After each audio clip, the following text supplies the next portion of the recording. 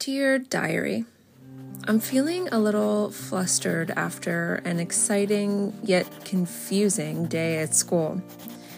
Firstly, my friend Wendy is in the running for homecoming queen. I am so excited for her, and I really hope she wins, despite how strange she's been acting lately. Every time I pass her in the hallway, she looks paranoid, like she's running away from something. Plus, she nearly killed Jessica with a deadly bicycle kick at soccer practice today. Honestly, I think a fight between Wendy and Jessica would really stir up some more votes for Wendy. Also, note to self, don't forget to remind the principal that my dad is a dentist and can probably help with that rancid breath situation he has. XOXO, toodles.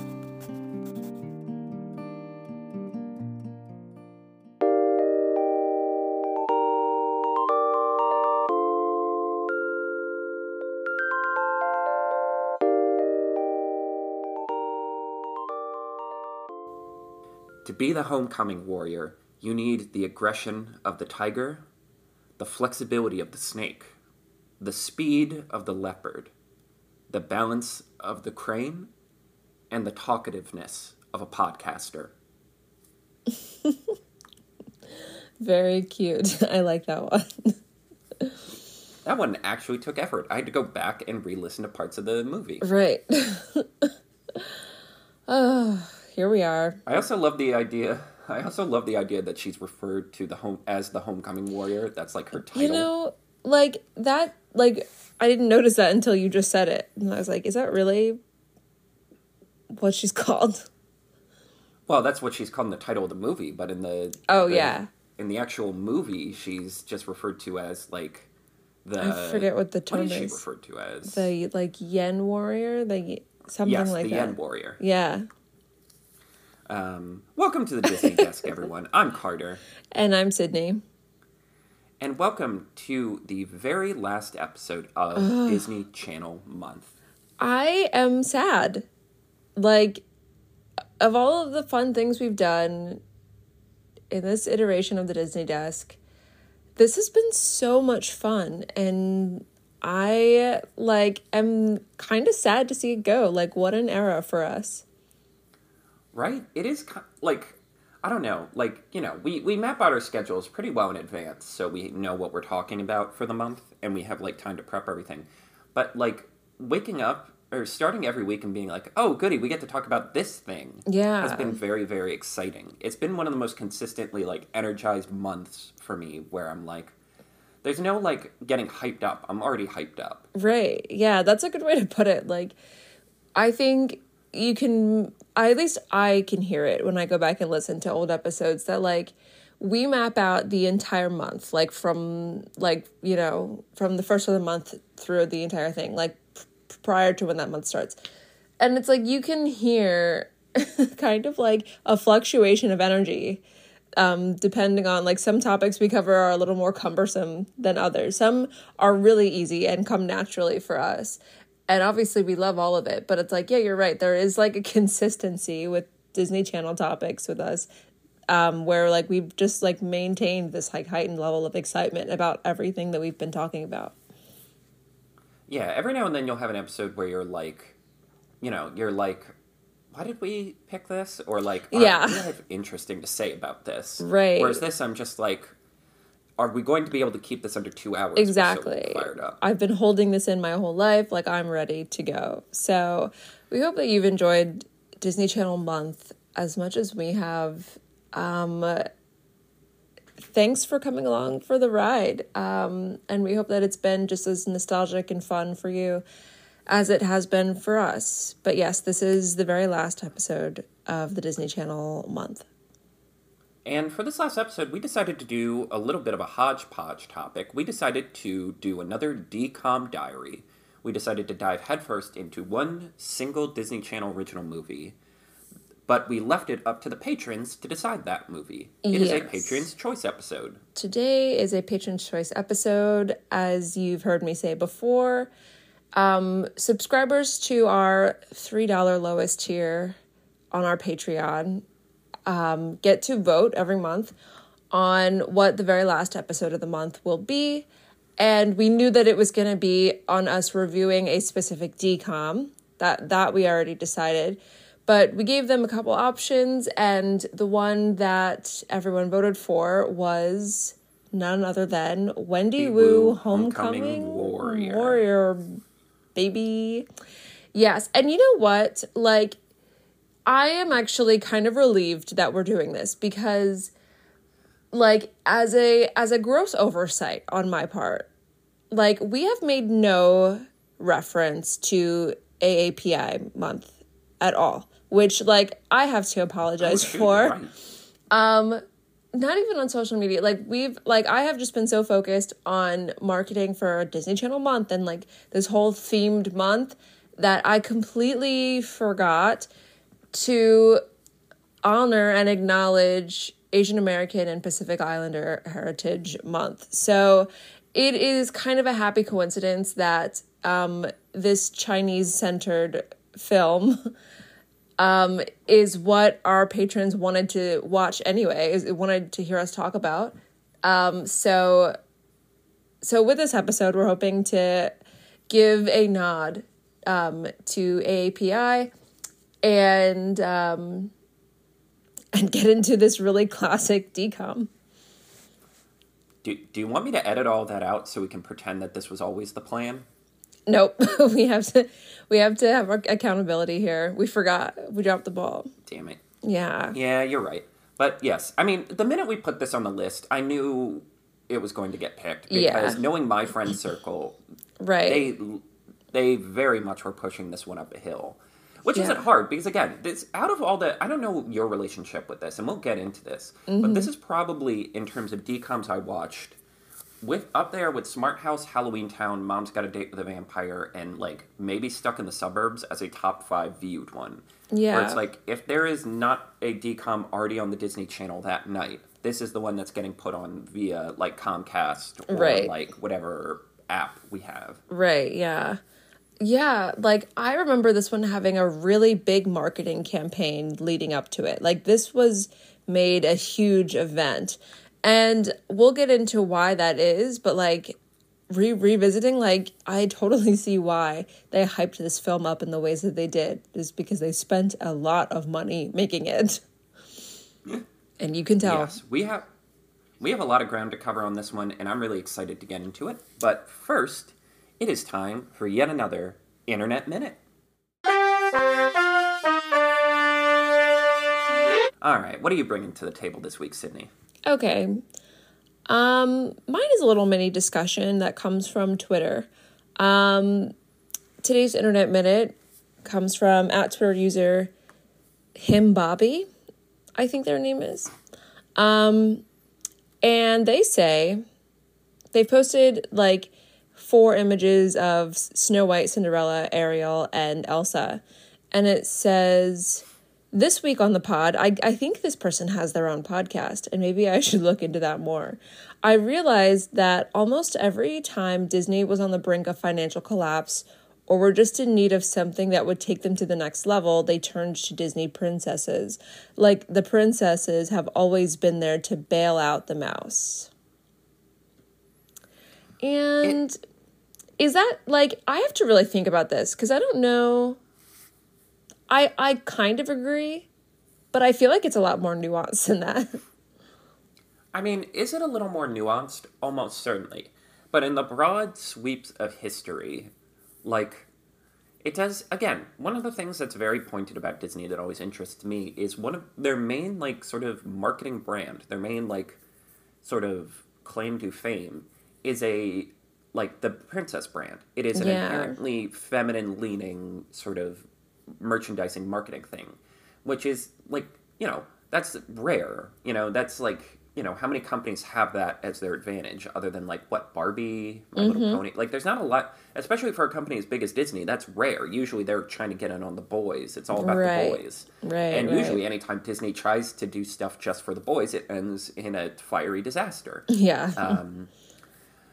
But yeah, it is pointed. I think there is something to Disney constantly, and I don't think it's just the fact that it's a princess thing.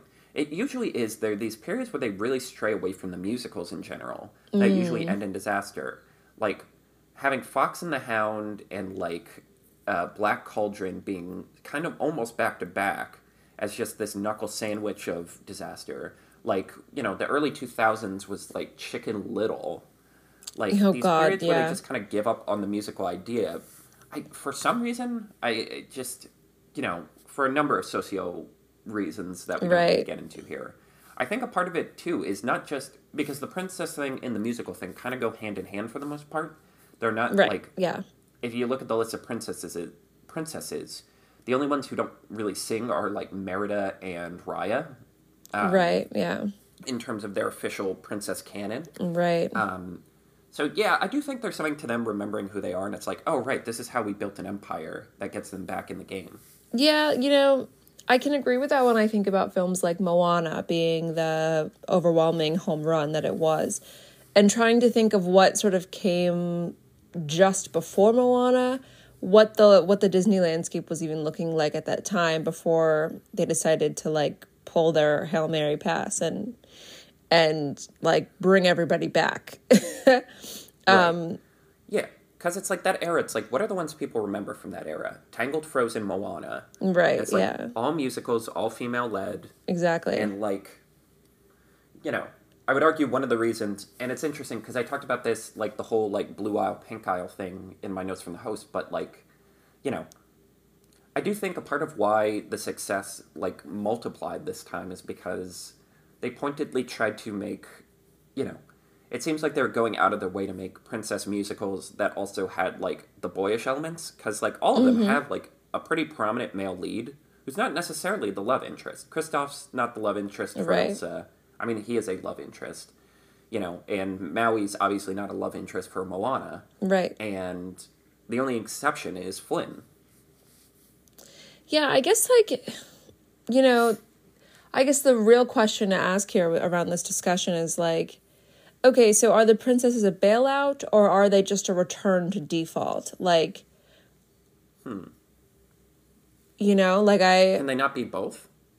yeah, I guess you're right. Yeah, I guess they simultaneously fulfill both needs of yeah, a return to like an established standard, you know. I guess my hesitation like comes with these specific princesses that this person like included in this post, with being like Snow White, Cinderella, Ariel, and Elsa. I guess I'm just like we can't include Snow White in this because that was the That's like literally the that's first the one. birth. Yeah, that's the birth of this concept. But it like absolutely this works for Ariel and for Elsa. Right, But, you and know. like even Cinderella, it's like that's grading on a curve because it's like, Right. well, there was a reason why they weren't making as much money, and there was a reason why they weren't making feature films. It was literally World War II. Right. Like a disproportionate amount People of their weren't animators there. were simply unavailable. Yeah. Right. They had to make vignettes and shorts because it's like we do not have the bodies to make an animated film right now. Right, yeah. You know, yeah, this is like a lot deeper of a discussion, but I'm always so fascinated about the way Disney ebbs and flows with like socio-economic events of the day. It's pretty clear. I think sort of more obvious than other studios, actually. Yeah, I mean, it's absolutely, especially because it's like, I don't know, Disney has a level of institutional competency where they're never going to, and they're just entangled in so many different avenues. They're never going to completely collapse. Right. Like, we're looking at Warner Brothers right now, and it's like, God, is this studio going to survive? Yeah. We've seen, like, Fox collapse. We've seen Sony struggle. Like, Disney will be around. It's whether or not they are, like, the face of pop culture or not. Or not, yeah. So it makes those, like, it becomes less a question of, like, individual leadership competency and more of a larger societal movements toward or away from Disney. Yeah. If that makes sense. It does, yeah. All right, what's yours? Mine is one I'm sending to you right now. I Okay. did another, like, sort of official press thing because not being those Homer accusations, I realize. But I did Marvel Entertainment posted a YouTube video called Iron Man 15 Years Later with Kevin Feige and Jon Favreau. And it is a sort of sit-down, edited talk where Kevin Feige and Jon Favreau talk about the first Iron Man, and which recently got put in the Library of Congress as, like, an example of important recorded art. And there's a lot to unpack here. Look, I am someone who comes back and says, like, guys, the first Iron Man's good, but it's not great. Like, when people put it in their, like, top 5 and 10 Marvel movies, I'm like, guys. That's just an honorary, yeah. Yeah, I'm like, this is purely symbolic. Right. Especially as someone who's, like, really big on Iron Man 3, and the fact that people are finally coming around on that thing. I'm like, oh, look who's, like, the stockmaster of Marvel. Right. You ready to come around on Eternals yet, people? Nope. I'm still waiting. Anyway, but this talk really was great, and it really does underline... One, again, I'm a sucker for pomp and circumstance, and this is, like, the best example of this, of just, like, two creators talking about, like, we had to make something that never existed before. There was no concept of a Marvel Cinematic Universe. We did not have a blueprint. There's no model to follow. There's no anything to follow. Mm-hmm. And, you know, the only thing we're really building off of is, like, the X-Men and Fantastic Four movies and the Spider-Man movies, which are a range of tone successes and failures. A lot of failures, yeah. And one thing they didn't really talk about here that they also talk about, like, how collaborative this one in particular is, because they're like, yeah, the minute we brought in Robert Downey Jr., it, like, kind of set the tone, and that's when you finally have that gemstone of, like, okay, this is what we're building off of. This energy is going to dictate every other idea. Mm-hmm. And then so many things grow holistically out of that. They also underlined how much of that script was improv. Like, you know, they had and that's, like, kind of Jon Favreau's energy. He'll, like, write out a scene idea, and then, like, you'll kind of figure out how you talk that out there. Apparently it drove Jeff Bridges crazy, because he's a little more like, could I have a page, please? And also, the one thing they don't talk about here is, like, and I do think, like, I do think Iron Man deserves pomp and circumstance, because this was a risk. I know it sounds silly to call it a risk, because now Marvel is one of the most successful entertainment companies on the planet, owned by the most successful entertainment company on the planet. But, like, when Marvel started out doing this, they were doing this as, like, an independent project. They'd taken out a loan from Merrill Lynch, and there was a very real possibility if, like, Iron Man bombed or Thor and Captain America bombed too hard, they could just lose the company. Like, Merrill Lynch would just own chunks of Marvel. And imagine, like, the paths history would take if Merrill Lynch could just, like, chewed up bits of, like, Spider-Man, Captain America. Like, it's almost unfathomable to think about how different things would have gone if Iron Man didn't hit. And, like, it's a miracle. Like, it came out the same summer as Dark Knight, and yet it still was a huge box office hit. Wow. Yeah. Like, I don't know. It's a cool little, like, 20-minute video. I highly recommend it. I will post it in the description for this episode. Mm-hmm. Because I do think it's a cool little retrospective from, like, two guys who basically built this entire thing. Right. Wow, that's interesting. And now, back to your regular scheduled programming. Okay, so let's talk about Wendy Wu, Homecoming Warrior.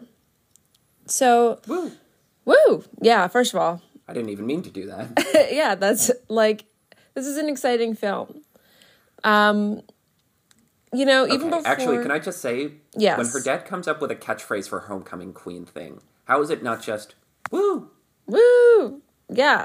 It's so cleaner than Wendy Woo for Homecoming Queen. You're supposed to do this as a job? Right. Yeah, she was right to say, people pay you for this? Isn't that what she... Right. I'm like, how are you affording this house? Oh my God. Okay, yes. So, you know, to open this discussion today, you know, on the topic of Asian representation in media, I wanted to bring in another YouTube video that I recently watched. There's this YouTuber who covers actresses in Hollywood, a lot of, like, classic actresses. She covers, like, what their career has been, what their relationship is, like, to the Academy, and sort of the history of, like, really classic films. She also does this with modern actresses as well. She focuses on female actresses and female filmmakers as well. her name is on YouTube is Be Kind Rewind. I don't know if you've ever seen some of her work.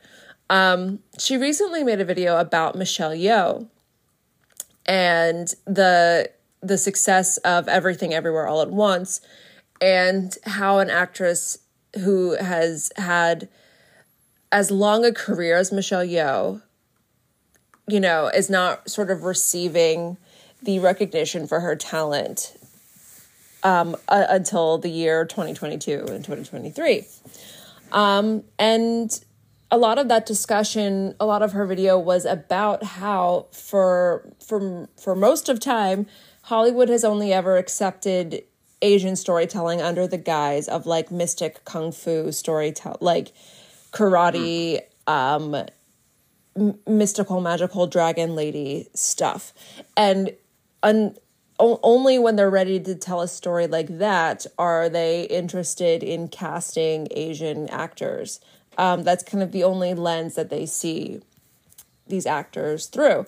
That's like the only place that they feel is appropriate to be featuring Asian people is in these like mystical stories. So I can't help but feel like when we talk about Brenda Song and the kind of career that she has had with Disney, that, you know, I'm thinking like, gee, you know, she's got this really great role on The Sweet Life of Zack and Cody. This is not the first DCOM that she's been a part of. We saw her in Stuck in the Suburbs and in Ultimate Christmas Present. Is that what that's called? What's the one with the snow machine? Yes, that's the Ultimate Christmas Present. The Ultimate Christmas Present. Where I would call both of those like more supporting roles. But the first, I think, like, you know, she's grown up on the Disney Channel, and yet the first time that we see her lead a DCOM, you know, it's in a mystical dragon lady movie. And, you know, I hate to be like so cynical about something like this, but gee, I can't help it. Because, you know, this is the first role that the channel has made any indication to her ethnicity. And certainly in no other movies except for Luck of the Irish, you know, is the lead's ethnicity ever like a part of the freaking story? So right, yeah. So I mean, what are your thoughts on that so far? I was going to say it is very fun. Well, first off, let me say it's very, very funny that the two DCOM like the first two episodes we do under the brand DCOM Diaries are this and Leg of the Irish, which is the white version of that, where it's like, oh, you're from Ireland, you're somehow connected to leprechauns. Right. Sorry, that's all we got. Rules. Yeah. Like, that's the only, like, maybe if you're, like, English, you can do something with King Arthur, but those are, like, the two things you get if you're, like, those are the two, that's the closest white people have to that. Yeah, exactly. Yeah, I mean, and, like, you know, when individual writers are doing this, they probably don't think about it in broader cultural trends. And also, like, critical race, like, criticism wasn't as mainstream in 2006 as it is now, perhaps. Like, it was there, it just wasn't, like, mainstream. Right. So when Disney sees a Tai Hwang actress in their pantheon who also is a black belt in Taekwondo, they're probably like... although I suppose she might not have been a black... I know she's a black belt now. I don't know if she was when this was filmed. Oh, okay. I guess is the more accurate way of putting it. But, like, you know, they're like, okay, she's a lead. It's going to be in... She already has some of the action stuff down. And then somehow you end up back in that same place of, like, mythical dragon warrior. Mm-hmm. Yeah. Because that's, you know, again, it's like, oh, these are the, you know, that's what gets butts in seats. You know, Crouching Tiger, this, that. Right. Might be a little too early for Kung Fu Panda at this point, but that same, like, pool, like, you know, it's made money, we want to make money, so we do it. Right. And now, like, you know, now that, like, this kind of discourse is more mainstream, people look back and go, like, okay, every time, though? Yeah. Every time. Yeah. What's funny is Brenda Song's current Disney Channel role that she just wrapped up, Amphibia, is weirdly more culturally sensitive in that sense, where she does, but, like, the character she's playing, Anne Boon Choi, like, you know, they acknowledge that she's Thai, and in the third season, when she, like, finally gets back to Earth, like, a lot of, like, subplots are about, like, her family owns a Thai food restaurant, And, like, you know, this one guy who owns a food truck keeps being like, if you give me your recipes, I could, like, you know, do this. And then finally at the end of the episode, he's like, you know, I'm realizing this is a gross appropriation of your culture. I apologize. Or, Well, like, there's that's an episode nice. at the temple. You know, there's an episode at the temple where, like, the sense of community is a big subplot. And it's funny that, like, and I think that's the ultimate example of, like, how things change, where it's like, yes, Disney in 2005 sees Brenda Song and goes, mythical kung fu movie, let's go. Check, yeah. And now, for their animated show, you know, written by someone of the same descent, they're like, well, yeah, she's Thai, but that's not a part of how she gets magical powers. That's not a part of any of the mysticism. That's just her identity. Right. Yeah. So, you know, this is the framework that I kind of went into this with, like, when I revisited this film. And, you know, I have to, like, I guess that's the lens that I'm watching this through, where I'm asking myself, like, two questions here. Like, what's the point here? What's the joke here? And I'm like, is the idea here that Asian peoples, more than other people, are supposed to be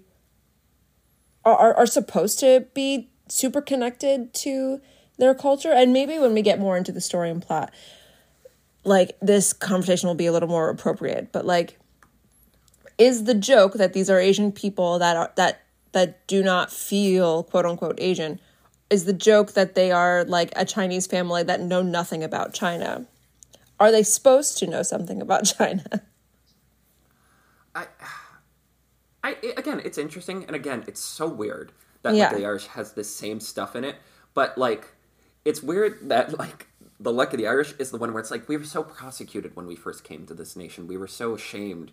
Whereas this one, I guess that's said a little bit, where it's like, you know, we wanted them to have a normal American life, but it's not like, you know, that's a scene. That's not the entire movie. Right. It is so weird. And, like, again, I'm not too familiar with the writers, Vince Chung and Ben Montano. Apparently they worked on a lot of Disney Channel stuff. The other things they did with the Disney Channel are Wizards of Waverly Place and American Dragon Jake Long. Yeah, I don't know, it's complicated because it's one of those, like, well, which came first? Like, what decision was made first that trickled down to create all of the other decisions? How, like, what parts of this were the parts that attracted you the most, and the other parts are more incidental to fill out the plot? And that's one thing that disappoints me with, like, Disney Plus's approach to a lot of the DCOMs, where it's like, they have a lot of them on there, but they don't have any additional content. Like we talked about with High School Musical, there are so many behind-the-scenes things. Yeah. They did so many videos showing off, like they had all of those, like, Disney 411 things. Oh, that's what it was called. All of that stuff is effectively lost media now, because you can't get it on official Disney sort of silos. And for me, like, again, Disney is a for-profit company. Of course, their streaming service isn't going to be a public resource. But I would love to see all of that stuff, because it would help us, like, figure out, like, critically analyze these things better. Right. And see, like, how they were selling this versus how, like, the creators approached it, if that makes sense. Yeah, I agree. All right, so, Carter, can you give us, like, a brief description, a synopsis, if you will, of Wendy Wu, Homecoming Warrior? You're so good at that. Yes. Okay. So Wendy Wu is your typical Chinese American teenager. She is currently in high school, and she really, really wants to be the homecoming queen. She is currently campaigning against her sort of school rival, Jessica Dawson. Yes, of course it's a Jessica. When suddenly her life gets completely flipped upside down when she starts to notice she's suddenly gaining some kind of, like, superhuman abilities. And then, right when she's really beginning the push for homecoming queen, a young Buddhist monk arrives named Shen, who explains that you are a part of a long descendant of warriors. Your great-grandmother was one, you're one. You are yin warriors, destined to fight the mythical dragon, apparently he's a dragon, Yan Lo, who you and the reincarnations of you have been fighting for millennia. If he gets out, he's basically going to bring plague, famine, and ruin upon the earth. So she is forced to train while simultaneously campaigning for homecoming, while trying to get Shen to enjoy life outside the Buddhist temple. leading to them finally confronting Yan Lo. Yeah. Oh, goodness. You know what's funny? Mm-hmm. I'm shocked how much of this I remembered, where I'm like, I remember this scene. I remember this scene. I have great, like, we talk about, like, with a lot of my Disney memories, like, I have more, like, graphic images as opposed to full scenes, and I'm like, no, every single individual scene, other than the mooncake scene, which we will get to, I vividly remember.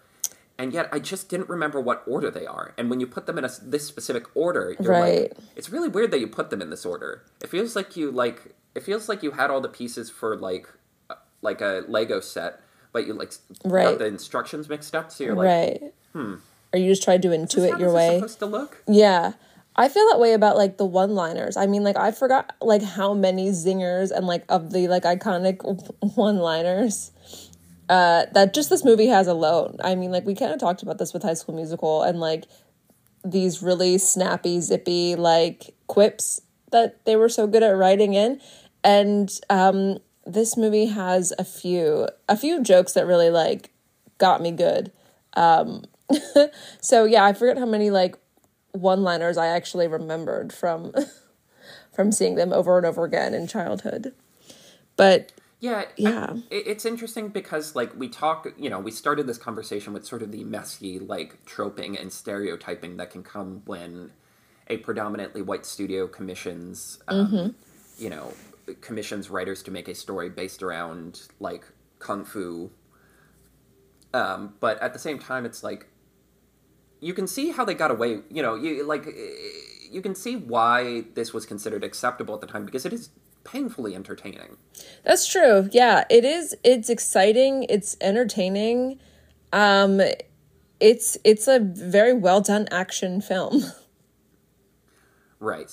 Should we just start with the action? Because that just feels like the big obvious, like, yeah. High School Musical's pull was being a musicale. Yeah. It's very clear, like, yeah, that one was like, hey, let's do a whole Disney Channel movie, but around singing. And this one was, let's do a whole Disney Channel movie around kicking ass. Right, exactly.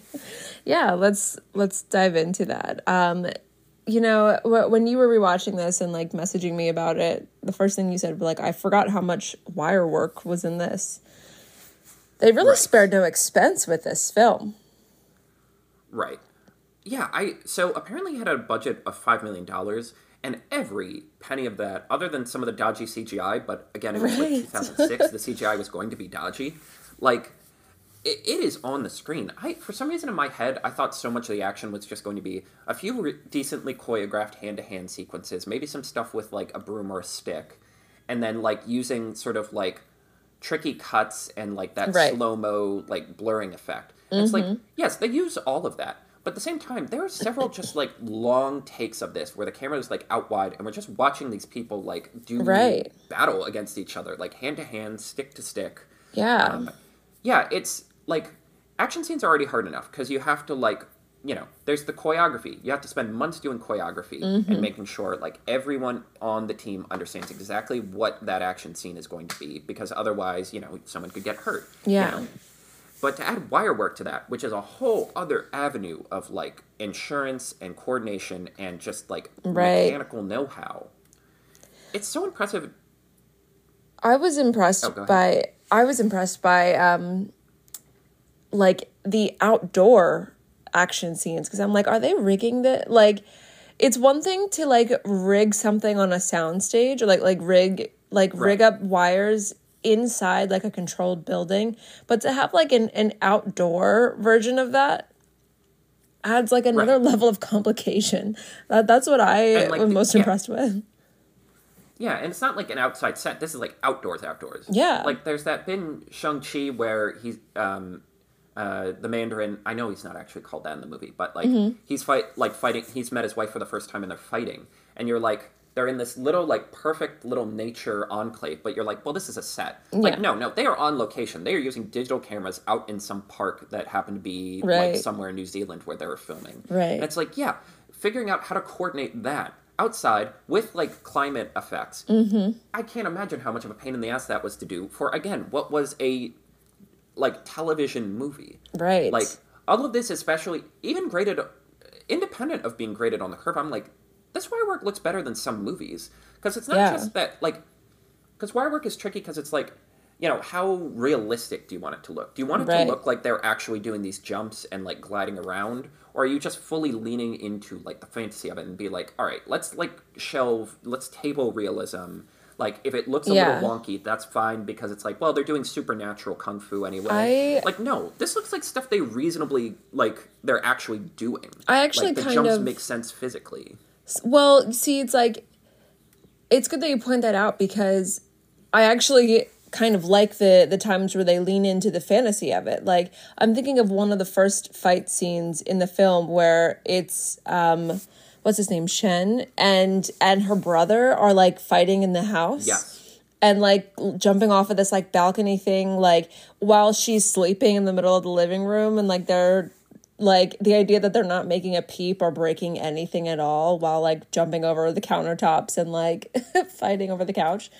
Like along with the design and choreography, like along with that is this costuming element when we I'm so impressed with the costuming and specifically the scene towards the end with the terracotta warriors. Even like as a when I watched this as a kid, I thought that was like so impressive to give the effect of like actually like could you imagine being hit with like a stone like a stone person actually punching you? That's kind of the idea here. And I also forgot about this like chalk dust effect that they have right out of the jump. Like from the beginning, everything has this like dusty chalk effect, which I actually can't tell whether that's digitally added or if that is actually a physical element. Traditionally, it's a physical element, just to add like a sense of impact and like pump to the like action. It's like a common trope in like movies with a lot of martial arts. Scott Pilgrim famously used it, and it was the first like time I'd seen it growing up. But it's also funny because that pays off because when they're fighting terracotta warriors, they're like, right, they're musty as hell. Yeah. They've been underground. Right. I will say with the terracotta warriors, I do love just the in-universe logic of like, the Chinese government sends these things out as like, I don't know, a cultural exchange for lack of a better word, I suppose. But it's like, yeah, I've seen a few of those. It's like, this pristine, like one of the, man-made wonders of the world. Right. And they just explode like 5 of them. The Chinese government is going to be so angry. Yeah, that you broke that them. You destroyed. There's only a finite amount of these, and now like 5 of them are just exploded. Right. Yes, but in particular, for me, the action scene in the house, where Shen's fighting Wendy's brother, really is like, I don't know, the final action scene is really well done. So, and like, every fight scene is so well done, honestly, but like, that one is peak for me, because again, it's the best wire work where you're like, this looks so organic and natural, but it also where you're like, oh yeah, this is a place where magic exists and people can do this. Right. And then, like, this elaborate comedy of manners part to it, where Shen is desperately trying not to wake up Wendy. Right. And at one point, her brother picks up 2 fish and just yeets them at him. And he has to save them and then carefully, like... put them back. Like, slide over things. Yeah. Yes, and I think that's something you talked about. Like, I like that sort of slapsticky element. It's reminiscent of, like, a Jackie Chan movie because, we were talking about how, like, all kung fu movies have this sort of mystical element. And a part of Jackie Chan's appeal was, like... In a lot of his movies, he's just a regular guy. Like, the joke is he's just a regular guy who happens to be able to do all these crazy things. And so much of, like, his incredible choreography is, like, surviving cartoonish scenarios with incredible feats of athleticism. And, like, and again, in terms of, like, why DCOMs exist, talking about, like, we talked about High School Musical being this, like, spark plug for a lot of kids getting into musical theater or being, like, leaning into performance elements. I do like that this... Because, like, for a lot of kids, you don't get exposed to non-American films, for lack of a better word. And granted, this is an American film, but the fact that it leans so much into, like, the tropes and designs and, like, effects of, like, international martial arts films, I think is a net good, because it's like... Yeah, that introduces kids to these concepts. It makes them want to... It can encourage them to study more and, like, look into different versions of this that don't come from America. Right. Like, as a person who thinks about these things too much, I am like, look, the Disney company has a bit of a responsibility to, like, film history, not just their film history. Mm-hmm. And I do appreciate that they took the time to put this much polish and effort into, like, a very international kind of, like, choreography and fight style. Agreed. Yeah. Yeah, like, they really spared no expense. Well, it's like the extent that they go to it with the action and the, like, special effects, if you will. The cutting, well, it's like, my inclination is to be like, oh, so they kind of cheaped out on, like, the writing and the script, but it's like, no, they didn't cheap out on the writing and the script. Like, my issues with this film are just, like, ills of the time. Like, I'm just caught up on, like, the racism of the film. Yeah, this is a messy film. Let's not sugarcoat it. Mm-hmm. It is a fun, it is lovable in many ways, but it's also a messy. But it's also messy. Film. And, you know, I wanted to go in and have fun watching this, but it's like, damn. I had a lot of issues with this movie, coming back to it. Do you want to yeah. Should we just dive headfirst into the plot? We have to, yeah. Okay. Like, you know, this film kind of unabashedly centers Chinese culture as, like, weird or other, which is so fucking weird. Like, to have the film simultaneously be about Chinese culture, but also making, like, a point to, like, make it look strange and, like, make everybody indicate how, like, weird it is. Like, it just got a lot of a cringe out of me that, like, even from the lead, even from Wendy, she even treats it as if, like, it's weird or insane. Like, she kind of has not very much respect for it for most of the movie. Yeah, it's tricky because, like, they clearly want it to be this aspirational thing at the end. The fact that she changes out of her homecoming outfit into a more quote-unquote traditional Chinese sort of outfit. Like, the fact that she sacrifices being a homecoming queen for the sake, which I will get to, because that annoys me for reasons. We gotta talk about that. Like, where, like, she makes sacrifices to be a part of this greater thing. You know, they have this scene where her parents are lamenting, like, you know, we're so out of touch with our culture. We've spent so much time trying to fit in that we don't know these things. Mm-hmm. Like, there is clearly an effort to straddle the middle. And sometimes the idea of this, like, culture being, like, quote-unquote, like, outside is played as judgmental. Like, judgmental toward to insiders, not to Wendy and her family. Like, you know, the fact that, like, all of the high schooler kids are like, oh, that Shen is so weird, and they don't like him until he, like, dresses up like a normal person. That's clearly framed as, like, no, he shouldn't have to change who he is. And there's one line that always gets me where Shen's at the party. He's now cool because he put on clothes. Because he had a trying on clothes montage at the mall. Yeah. I mean, look, it is so funny how many, like, high school-y Disney Channel sitcom tropes are in both this and High School Musical, where you're where you're like, oh, yeah, you gotta have the sitcom bits in there. Mm-hmm. Again, it's sitcom plus. Yeah. But anyway, like, one of them's like, you don't hear the question, but you hear Shen go, Yao Ming? I've never heard of him. What temple is he from? And you're like, clearly we're supposed to, like, roll our eyes at the kid asking that question. Are but we? At the same time... Are you sure? Because I don't see it that way at all. Like, I don't see any grace for, like, I think we're judging the white kids that are asking that question. But, like, I think the joke, like, I think these are just straight up Chinese jokes. It's tricky. I mean, again, it's tricky because we're in a very different time period. Like, where, you know, again, you know, someone writing this in 2005, if they were thinking it, they were not raising this question when they're working with the director and the producers. Like to me, the joke is that, like, Shen is, like, the joke is that Shen is disconnected from Western culture, and, like, the joke is kind of on him, that he doesn't even know who, like, basketball superstar Yao Ming is. Maybe. I will say, that is one area of the film. There are two, like, sort of, I hate to be plot holy about it, because that's such an annoying discourse, but, like, The one is the fact they let him keep his hair so that he blends in better, and yet they don't think like, hey, maybe we show should him just TV. make sure he knows things.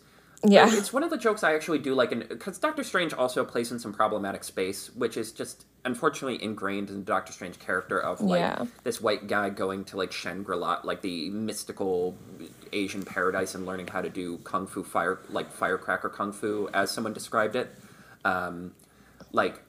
But they do have the one joke where he's given a little piece of paper that says like Shambhala, which is like his old catchphrase in the comics, and it's like, it's a Wi-Fi password. And it's like, they're not like, they might follow like ancient monk traditions, but they're still like people who exist in 2015. Like they know the world exists.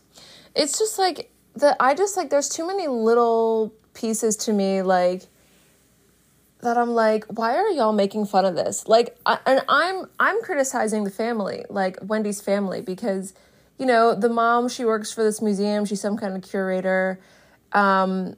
She, even when she's like retelling like what she's learning about the new artifacts that have come in, or like the new art pieces, she kind of like is retelling these myths as being like, ooh, like magic, and like she's kind of like winking and joking. And then at one point, like the dad does this like fake like kung fu voice where he like, do you remember that scene like where he's like off to work and he jokingly does like a, oh, like he like, do you remember that? Like, they're all, like, making fun of this. And I'm like, yo, the brother isn't your mom upset?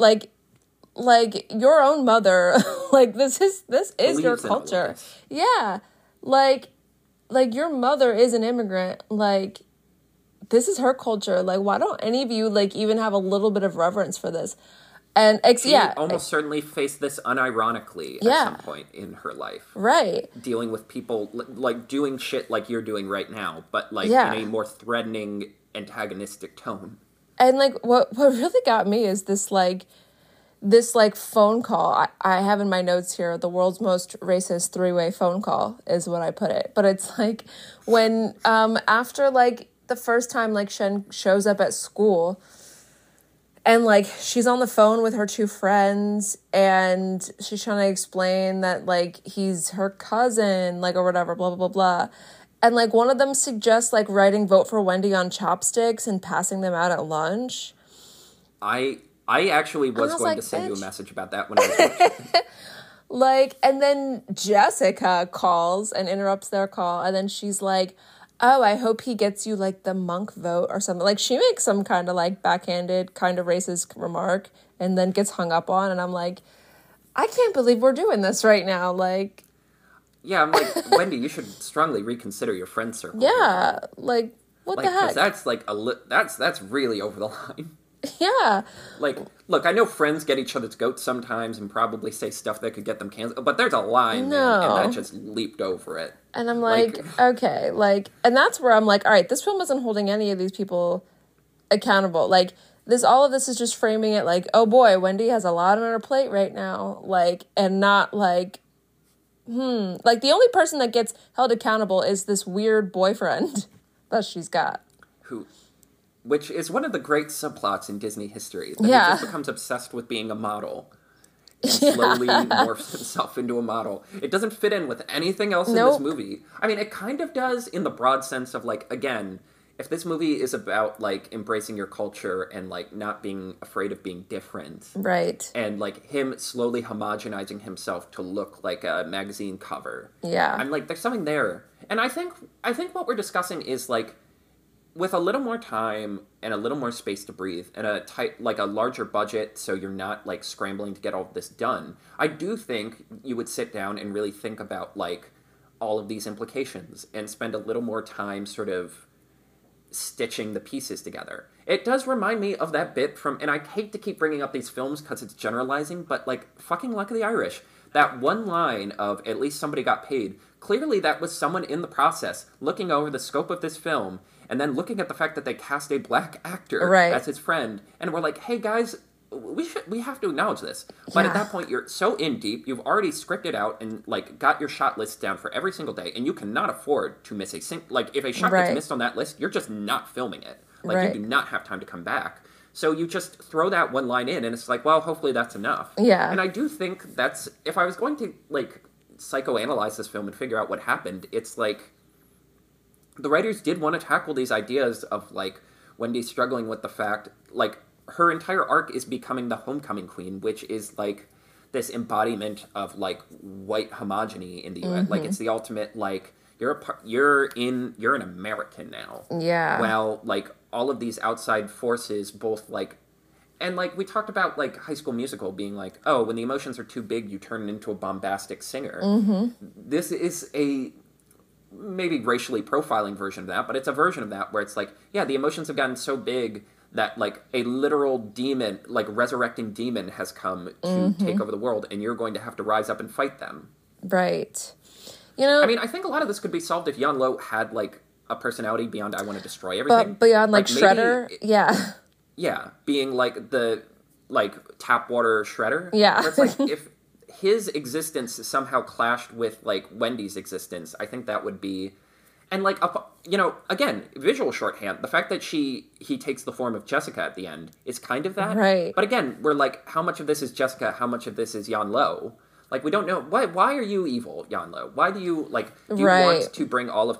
did you want to bring all of China to heal? Yeah. And this, like, outsider the group Jan Lo of Yin part is warriors such an stood up afterthought. against you?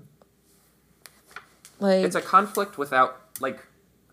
Your antagonist ideally needs to somehow be, like, the mirror or, like, directly get in the way of what the protagonist wants. Right. Like, the protagonist, Wendy, wants to fit in. That's her whole thing. Yeah. She wants to be a part of, like, you know, she wants to be the homecoming queen. She wants to be the most American thing you can be. Right. Which is so funny because our high school didn't have a homecoming because we just put all of our chips in the prom basket. yeah, we did. We crowned a homecoming king and queen, but it was just the game. Like, it was just a football game. Like, we didn't have a dance or anything like that. Yeah. You know, it's like, I want to talk about this homecoming element here because it's like, I feel so conflicted. Like, I really hate the dismissal of what Wendy wants for herself. I never, like, it bothers me so much, and I think it's so unfair that like, the harshest judgment that this film has of its characters is that Wendy, like, wants to be homecoming queen. Like, that it's kind of, like, belittled by her family. It's kind of belittled by her grandmother, and from, like, I guess from a female standpoint, like, I see just, like, a hair of misogyny in that, of like, what is important to women is, like, inherently unimportant in the grand scheme of life, or is frivolous in some way. And yet, yeah, like, if this really is a story of sacrifice, like, that's what I have to ask myself, like, is this film communicating that, like, oh, like, being a monk is a sacrificial life choice in the same way that, like, being a priest is, or, like, something like that? I don't know. Or becoming a nun. And is, like, is Wendy having to take that journey as well of, like, making a grand sacrifice? But it was, like, if you do the math, like, this was a sacrifice she didn't really need to make. I was just gonna, like, to, like, that's jumping to the end. Like, there's a point in here where the story starts to actually, like, make sense to me, and I kind of get on board. And for whatever weird reason, it's the point where she makes the agreement with Shen that he's gonna, like, help her study, or, like, help her with this history test, and she'll train in exchange for that. Like, and I guess that got me on board because I finally started to see her run for homecoming queen as being feasible. Like, I don't know why we're, like, it got me on board because I feel like, okay, great, we're finally getting back on track with the whole homecoming thing, which, like, I guess in my mind, I'm kind of rooting for her to get the thing that she wants. Like, and I don't see a reason that she can't have what she wants. And yet this film sort of, like, doesn't really do a good job of explaining why she can't be homecoming queen. Yeah, I mean, that's why the ending pisses me off so much. Because she does the right thing. She shows up for the fight. I will say, like, I kind of love Shin as a character. Like, yeah, I know it's such a tired trope of, like, oh, I'm from a different country. I don't know what a cappuccino I don't know anything. is. And I'm like, yeah. China has coffee. Right. Like, surely, like, they know what caffeine is. Like, they know what chocolate is. Right? It's like, yeah, like China, like traded with other countries. They know, like Yeah. even ancient Chinese people would know what chocolate is. Right. Come on now. But like anyway, like I like him because I just love that bit at the end where he shows up for the fight himself, and I think he has the line. I wanted to write it down.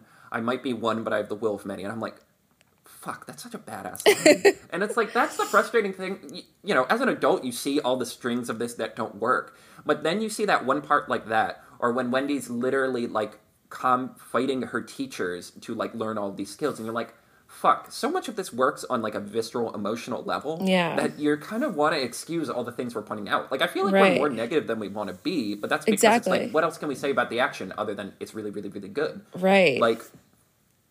Yeah, but, like, for me, so she shows up, finally helps win the day, and then Jessica, like, gets sent out of her, like, possession trance, and is like, where the hell am I? And I'm like, yeah, this possession thing creates some problems, doesn't it?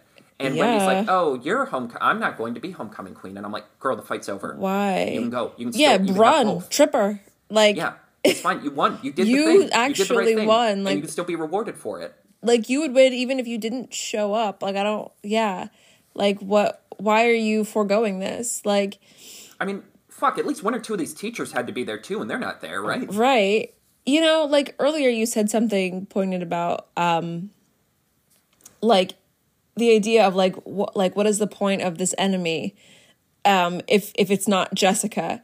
And, like, even Wendy makes some kind of indication to that when she shows up and sees that it's Jessica. She has one of my favorite lines when she's like, right. You should have told me it was Jessica. I would have been here yesterday. And it's a great line. Again, this movie's really fucking funny.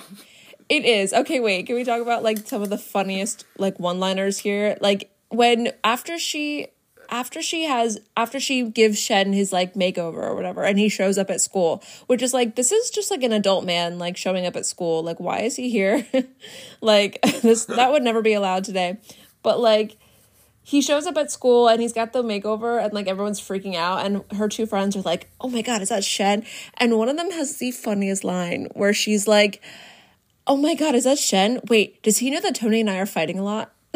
I'm like, this plot of, like, her friend having this boy drama, and he's like, does he know Tony and I are fighting a lot? I think that's one of the things I love about this movie, and it's why it's a little, like, raggedy and shaggy with the plot, where it has so many weird little threads that don't really go anywhere. No. Or the fact that her brother is like, I need to learn kung fu moves so I can be better at football. And then he tries to do the one flip piece, like, I figured it out, and just eats table. Right. Cracks his back on a table and class. And then later he's like, I can do that move, and is like, the girl next to him is like, yeah. Sure. Yeah. But yes, yeah, like, it's, like, again, it has all of these little, like, weird sitcom mannerisms that all the good DCOMs have, and I just, like, every other line is so funny, or even just, like, some of the teacher's lines, like, where it's like, how did we end up here? Or the fact that Shen kind of leans into the fact that he has this very sort of, like, deadpan, sort of very literal enunciation, where he'll just keep being sarcastic, but because he says everything the same way, it's not immediately clear. And then he's like, and I'm like, okay, that's really he's got to go, da-da-da-da-da-da. Like, he's got to deliver his own shtick. Yes, but, like, anyway, back to the ending with the homecoming queen. I think it is, like, especially because, like, a whole subplot in terms of sacrifice is Shen is like, yeah, well, prophecy dictates that I have to sacrifice myself to give you the last little bit of power you need to beat him.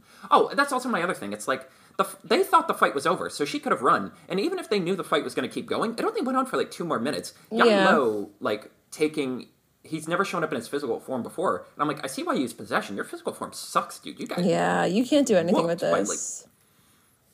It's also so funny just because I've been playing a lot of the new Legend of Zelda, and I'm like, this is literally just Breath of the Wild, where they lean into the whole idea that it's a cycle of reincarnation and, like, repeating loops. And at the end of Breath of the Wild, Ganon, like, is like, I'm sacrificing my form to get one last shot at you. Grrr. Right. And I'm like, God, that's so weird that this is the same, like, resurrection arc. But anyway, like, Wendy makes a sacrifice to make sure he lives, or, like, some kind of, and it's like, okay, the cycle's broken, like, we can all move on, and you will live, like, a normal life and then pass away.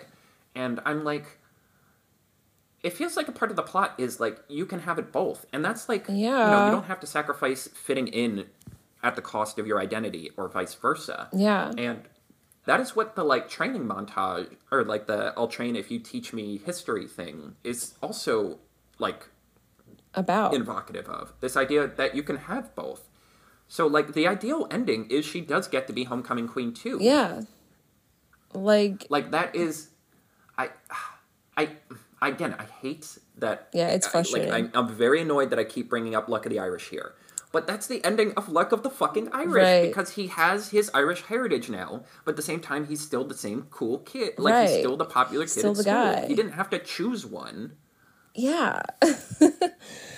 You know, like, if this is supposed to be a film, and, like, it's time to talk about the scene, like, and I said this to you over messaging, like, privately, that it's so weird that there is only one scene in this whole movie that cleanly and concisely illustrates this idea about, like, having integrity in regards to our heritage, staying true to our heritage, and feeling connected to who we are on a deeper level.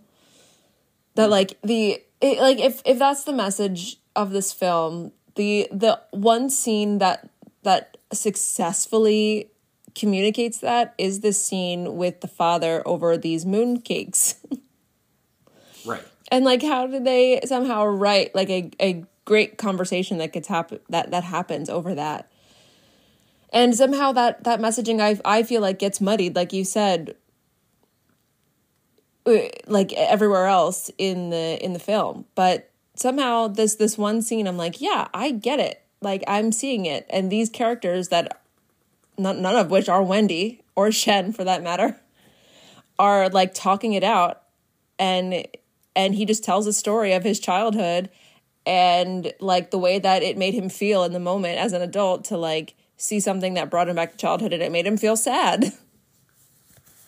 Yeah, because he sacrificed one thing to become a different thing. And the story needs to be about, like, coexisting.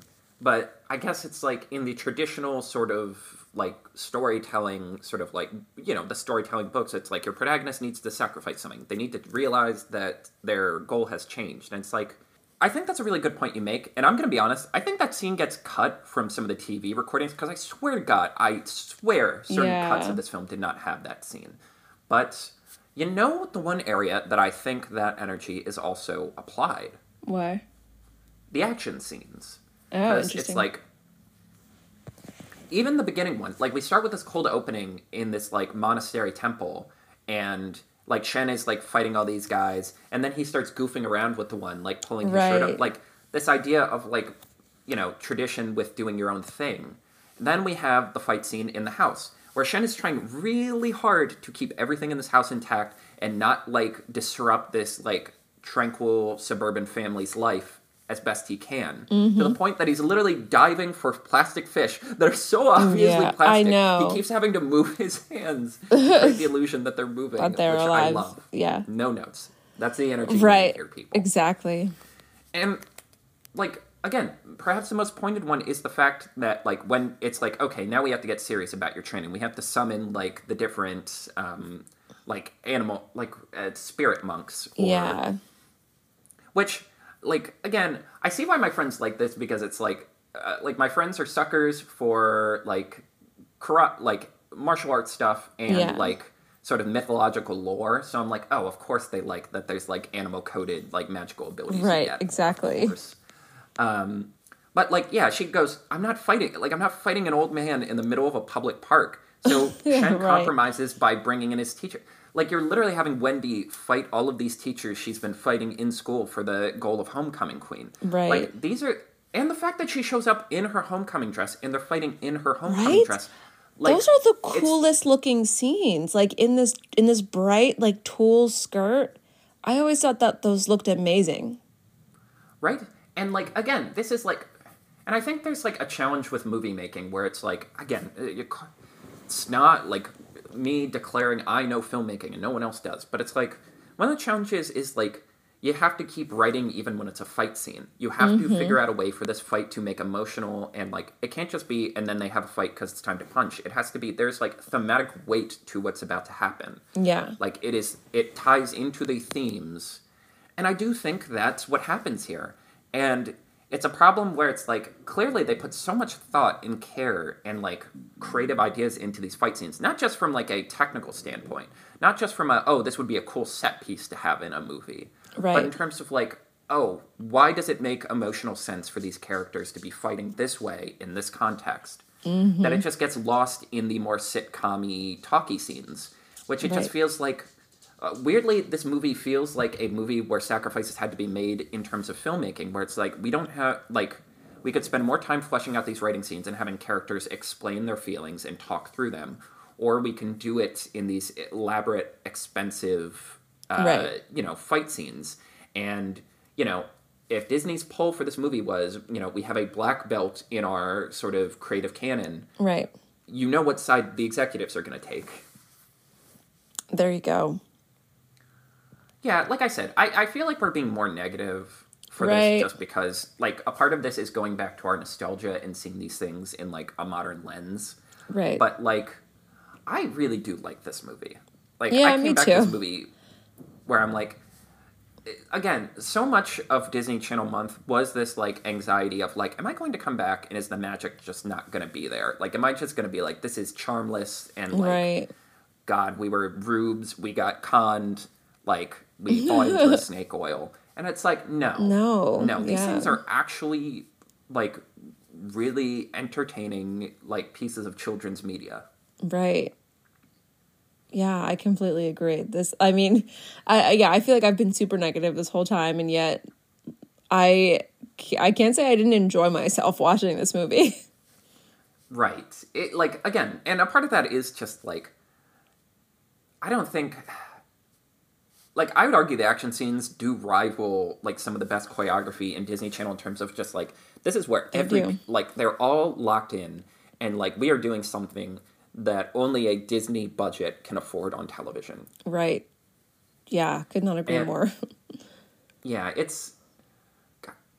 and it really is the hell of a thing. This was, like, so it's High School Musical, Cowbells, and then this. To have these effectively back-to-back is incredible.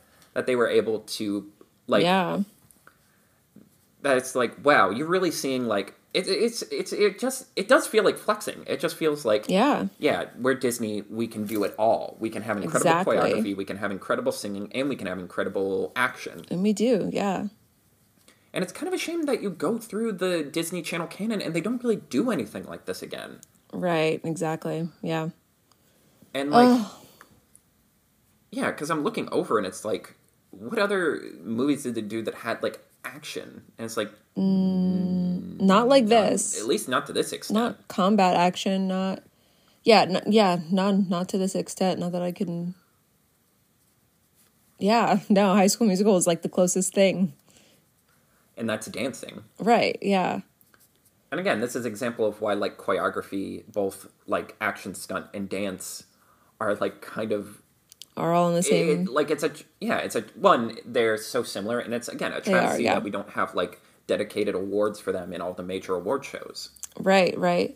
Yeah, like, to your point earlier about, like, the Disney 411 stuff, like, I can't believe that stuff is not available, at least on Disney Plus, like, because I remember this having, like, kind of a big campaign going into the, like, around this movie, as part of that, like, flex mentality. Yeah, they wanted you to see, like, the extent that they were going into for all of these films, but especially this one. I remember especially a lot of attention around the actor who plays Shen, which, by the way, his real life name is Shin with an I, and they just changed it to an E, and there we go.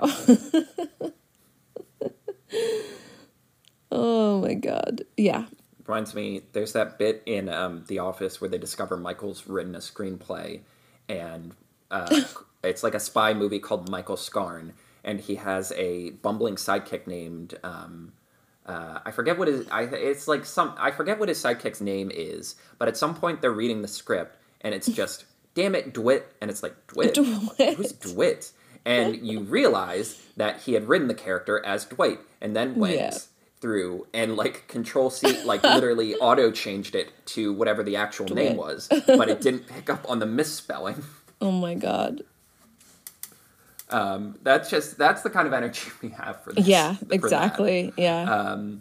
But yeah, and again, I feel so much of this discourse is like, I feel like the Disney Channel in some ways feels like it doesn't know its place anymore, because it's like, well, what does it mean? Yeah. What is Disney Plus? And I'm like, Disney Plus needs to be a historical record for Disney. It's literally as if you have given us access permanently to the Disney vaults. Right. Like, in terms of both historical record and, like, the actual content itself.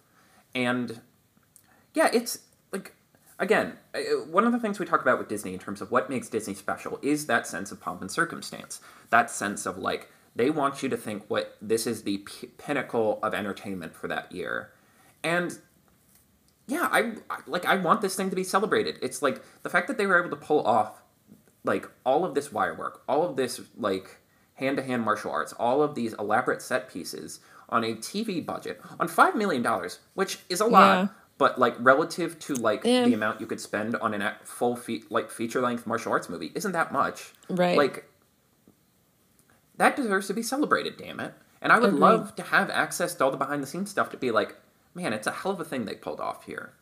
Yeah. And, you know, I think to like, kind of round out this discussion and bring it back to the AAPI Heritage Month, like, you know, when I really thought about it, thinking about Brenda Song's career, like, there are next to none, like, Asian actors on the Disney Channel. I mean, other than Brenda Song was certainly the only one of her time.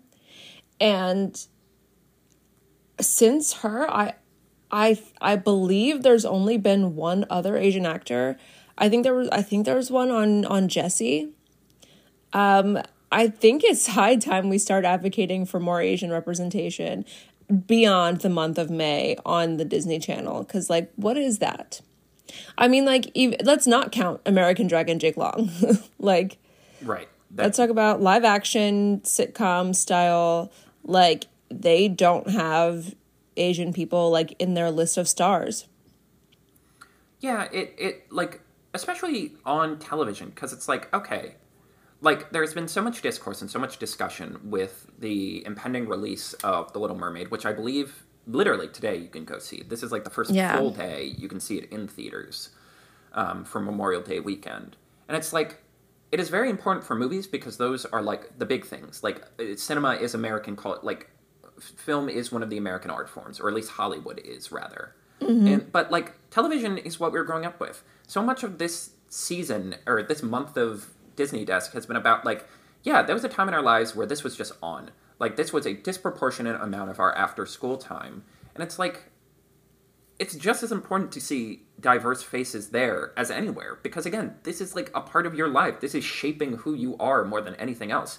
You see a movie once every, like, couple of weeks. Once. You see Disney Channel every damn day of your life. Right. Exactly.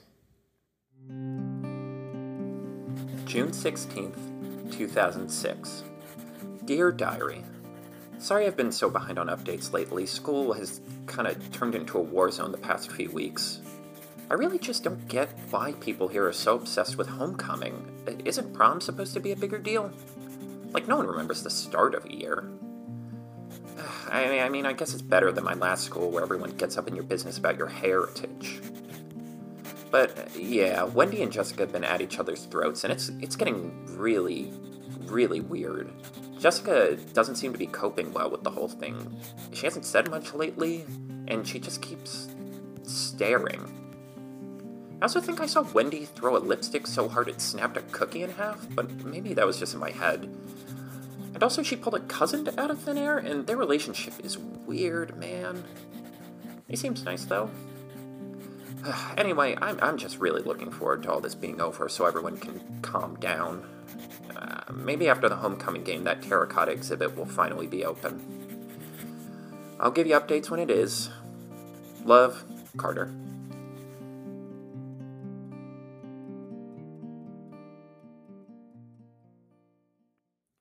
And yeah, I guess as we're wrapping up, I guess we can talk broader about, like, as we reach the end of Disney Channel month, I guess how are you feeling? Like, what, in this experiment of going back to the past, I guess what are you taking away from it?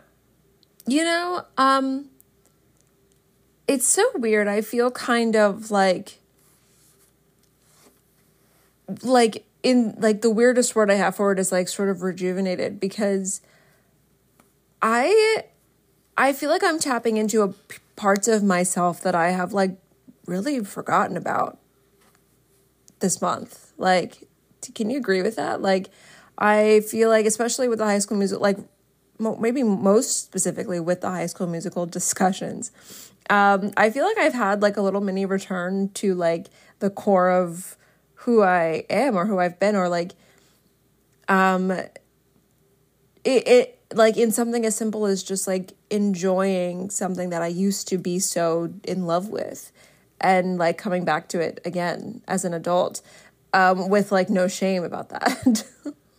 Honestly, yeah, it's especially for me because like I feel like compared to you, I've downplayed a lot of my Disney Channel-ness more. Like, you know, as I was listening to you talk about High School Musical, originally I was like, well, I don't really have a story that's interesting. And as I looked over it, I'm like, that's not true. Like, this was a part of my life too. Yeah. And it really is interesting coming back and like sort of unearthing so much of your like sort of emotional spine, as it were.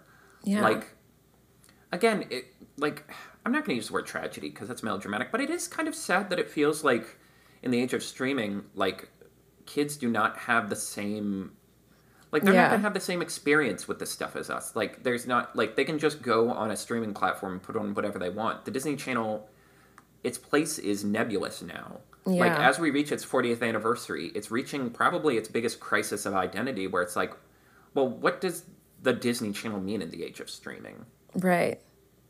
Yeah. No, I completely agree.